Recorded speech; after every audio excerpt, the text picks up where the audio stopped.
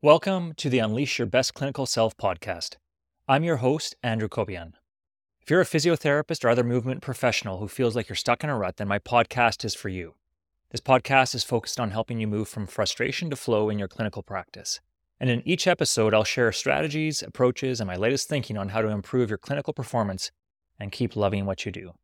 This is episode number 61, and in this episode, I'll be talking about 2 mistakes that we can make when it comes to exercise prescription with our patients, and I'm going to give you a surprising solution on how to actually address these 2 mistakes. Before I dive in, though, I want to let you know that I have a newsletter where I write about topics relating to improving clinical performance. Just head over to 360clinician.com to sign up. All right, let's dive in. When we look at therapeutic exercise, it's really a staple of our toolbox, of a physiotherapist toolbox. No other intervention has as much research supporting it. And we know this as movement clinicians. That's why we're always keen to learn a new exercise or identify some fresh twist on tried and true exercises that we've learned over the years. Prescribing the right exercise is important, but I think there are really 2 big mistakes that we can make when it comes to exercise prescription that can really impact the results we get. The first mistake is something that I think we're all guilty of, the trap of giving our patients just too many exercises. We can slip into this belief that if 3 exercises are good, then 6 would be better. And the problem, though, is that giving too many exercises can easily overwhelm our patients and sabotage their recovery process. I like to think of this graph where our patient motivation starts off high, and it's typically quite high when we have very few exercises prescribed, and that motivation tends to drop with the greater number of exercises that we prescribe. With too many exercises, our patients can easily feel overwhelmed and their motivation can get deflated. When we increase the ask that we make, the motivation required by a patient increases as well, and it just makes it harder to stay consistent and get results. Something that I've been wondering over the last few years has been, why is it so easy to make this mistake of giving too many exercises? I think there can be a variety of reasons, but I think it's easy to equate the value that we provide as therapists with the number of exercises we give. We think that more exercises means that we're bringing more value to the table. But I don't think that's always the case. And in some ways, I think, as I've been mentioning, can actually sabotage and decrease our effect and treatment benefit. And so falling into this trap, I think, can be a result of sometimes our own insecurity coming through, maybe a lack of confidence in our clinical skills, and maybe we feel that some of the other aspects of our treatment are lacking. And so we try to make up with that in terms of giving more exercises. But I think it's important to look and ask ourselves, is the reason that I tend to give maybe too many exercises to my patients, is that driven from my own insecurity or a need to boost my own sense of self? And if that's the case, then it's helpful to take a bit of a step back and ask ourselves how we can address some of these insecurities that we're feeling and this lack of confidence so that we aren't potentially sabotaging our treatment planning with our patients because of our own insecurities and issues, and really be able to make sure that we're moving from a place of confidence in ourselves as well as in a place of flow so that we can really hone in on the exercises that are going to be best for the patient. The second mistake is something that can really impact patient success, and it's often something that's not even on our radar when it comes to exercise prescription. And that's really the issue where we spend pretty much all of our time educating our patients on which exercises they should do, how to do it in terms of the technique of it. But we're not necessarily helping our patients with the doing of the exercises in terms of building a habit of exercise consistency. If a patient doesn't do their exercises, or maybe they do it very infrequently, then giving them more exercises isn't going to help them reach their treatment goals. And so this is something that I've thought about too over time, is why do we tend to revert to passive treatments with our patients? And I think part of the reason for that is because of this mistake where we don't spend enough time helping our patients with building an exercise habit. And I think for most, if not all of us, we're strong proponents of active rehab. We want to have our patients be doing exercise, moving, improving their movement skill. But there are those patients where they seem to slide into this passive treatment, and can find that for myself that can happen. And I thought, well, why is that? And I think it comes down to a breakdown in supporting our patients building consistency with their exercises. And as I was thinking about this, I was able to map out what I think are really the 5 steps that lead to this breakdown from providing active treatments to our patients to shifting into this passive treatment mode. I just called it the spiral of exercise despair. I know it sounds so ominous, eh? But if we think about it, this typical situation, in this first initial session, we give them some exercises. And for some people, they're going to be very motivated and they're going to do their exercises. And so this may happen right off the bat. This may also take a few sessions to occur. But the patient maybe doesn't do the exercises or has really limited adherence to the exercises. And when we ask, well, how did it go with your exercises? Oh yeah, it went pretty well. They're not going to necessarily feel, for the most part, they're not going to feel comfortable sharing that they really struggled with doing the exercise and they weren't consistent with it. They might say, oh yeah, it went well. And so what do? We give them more exercises over the coming sessions. And what ends up happening is there's a bit of this cycle where the patient feels bad because they're not doing their exercises and is really vague about sharing their challenges with doing the exercises. And so we end up seeing a lack of progress with the patients doing their exercises. And we feel like, well, what do we do here? So as therapists, then we see this lack of progress that our patients are getting with exercise.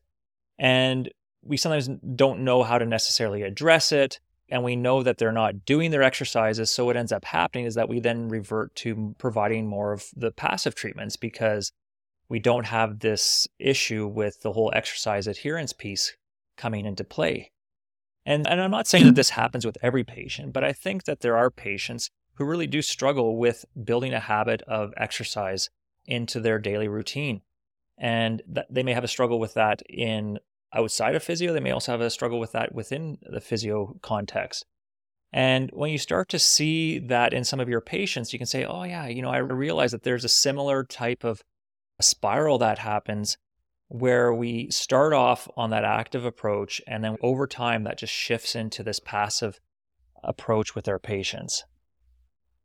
And I think it's important to remember that every patient is unique. How we approach exercise prescription isn't going to be the same for an 80-year-old sedentary grandma as it would be for a 28-year-old triathlete. Of course, that makes sense. Those extremes, it's very clear there. But I think there's a lot of patients that are between those extremes, and we need to adjust how we approach exercise prescription. When we think about how many exercises to give our patients, we really need to think about the capacity that our patient has. And if we ignore our patient's capacity, that's, I think, where we run into troubles. When we give them more exercises, we're actually increasing the motivation they need to do those exercises. And we have to remember that motivation really is a fickle friend. It ebbs and flows day by day, and our patients are going to have that similar ebb and flow when it comes to exercise motivation. So let's say that your patient has limited bandwidth. Maybe they have a lack of history with exercise habits. So suppose that your patient has limited bandwidth. They maybe have a lot of stress in life. They're dealing with pain and they're not sleeping well. Maybe they also have a lack of history with exercise habit formation. Or maybe they just have limited energy because they are dealing with pain. In any case, giving too many exercises really is going to increase the risk of exercise adherence failure, in part because they have limited capacity. Their motivation is going to really ebb and flow significantly because of all these things I just mentioned. And when we increase that risk of failure when it comes to exercise consistency, we're really going to decrease the likelihood that patient is going to experience success with their treatment. All right, what's the solution?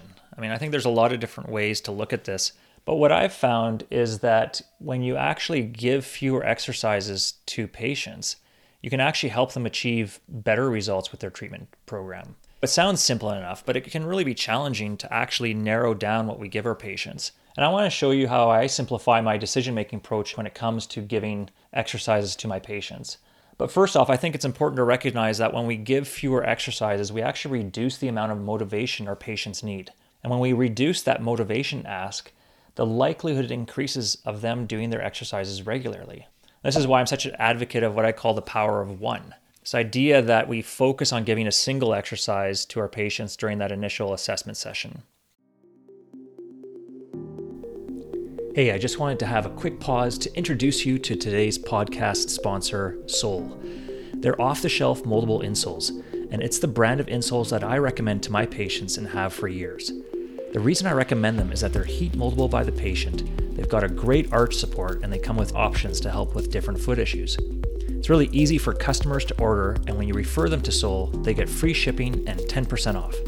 Make sure to check them out at yoursole.com/health-professionals.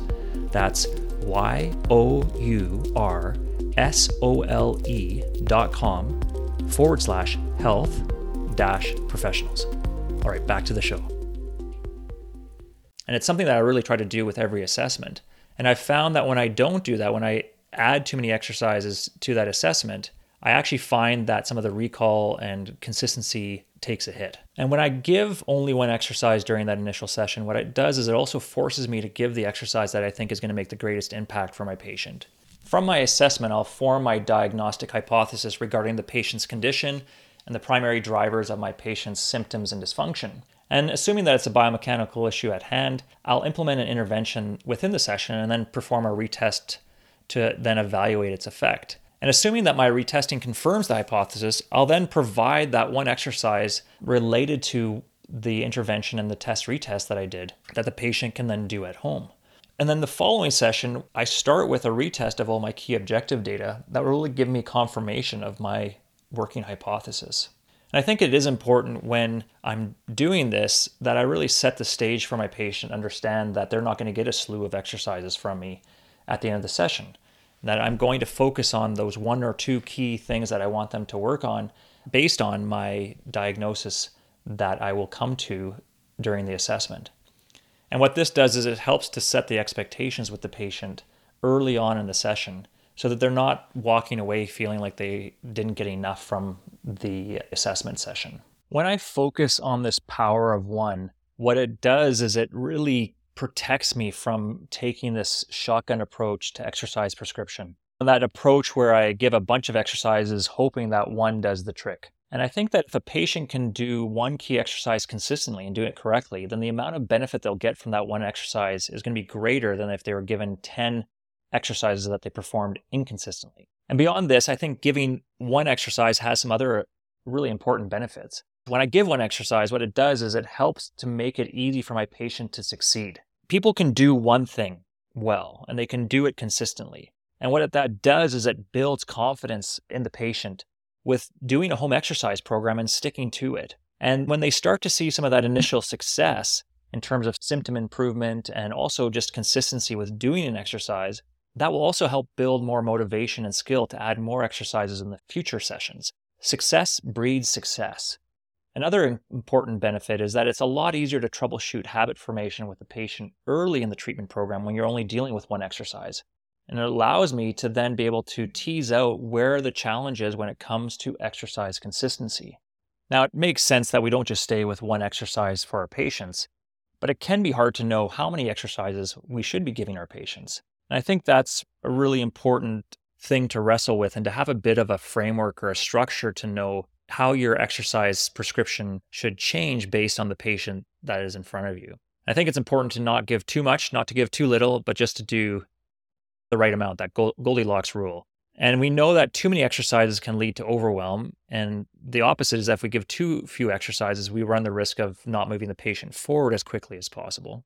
And I think there are a few key factors when it comes to giving our patients the right number of exercises. And there's 4 that I've identified that I regularly use in terms of identifying how many exercises I should give patients. The first is capacity, and this is something that I talked about a little bit earlier in the episode. But the patient's capacity, both mental and physical, is something that we need to take into consideration. When one's capacity is decreased because of pain, limited social supports, or maybe work or family stress, their capacity to take on exercises is definitely going to be impacted. The second item is motivation. We really need to look at what kind of motivation the patient has coming into the treatment program. A high motivation level will definitely help kickstart doing home exercises and make it easier to build an exercise habit. But if someone is already feeling defeated and struggling with just general motivation in life, we have to take that into account in terms of what they're going to be able to take on from an exercise standpoint. The third is habit formation. We need to think about the skill that a patient has when it comes to building habits. And the reality is that some patients may require help in forming a habit and sticking to an exercise program. Now, for someone who's really consistent with doing workouts or having a training routine, they'll likely have very little issue at all adding more exercises into their daily routines. But for someone who has maybe limited skill or confidence with building new habits, they may struggle with adding exercises to their daily routine. And in that case, we have to be cognizant to not add too many exercises because they may struggle with doing those exercises consistently. And the last aspect that we want to consider is body awareness.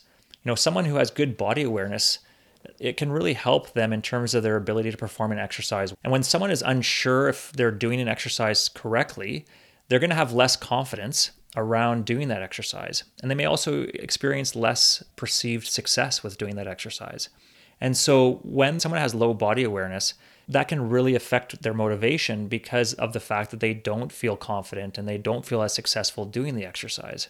And they just may need a bit more time and practice with fewer exercises to build up that confidence, to build up that level of awareness of how their body moves before we add more exercises. Considering all four of these factors can really help you to identify the number of exercises a patient can successfully handle. If a patient scores low on all those factors, then I would definitely be more gradual in adding more exercises.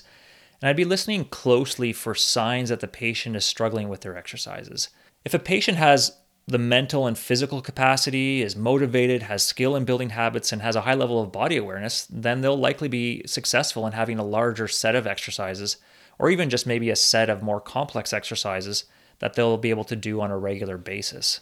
All right, so I wanted to provide just a quick recap in terms of what I just covered today in the podcast episode. So there's really two mistakes that we can make when it comes to exercise prescription. First is that we can give too many exercises to our patients, and it's easy to make that mistake because we can fall into the trap of believing that more exercises equals more value. The second mistake is where we don't spend time helping our patients with the doing part of the exercises. We focus on the what. We focus on the technique of the exercise. We focus on the exercise itself, but we don't necessarily help them in terms of being able to be consistent with performing the exercises at home.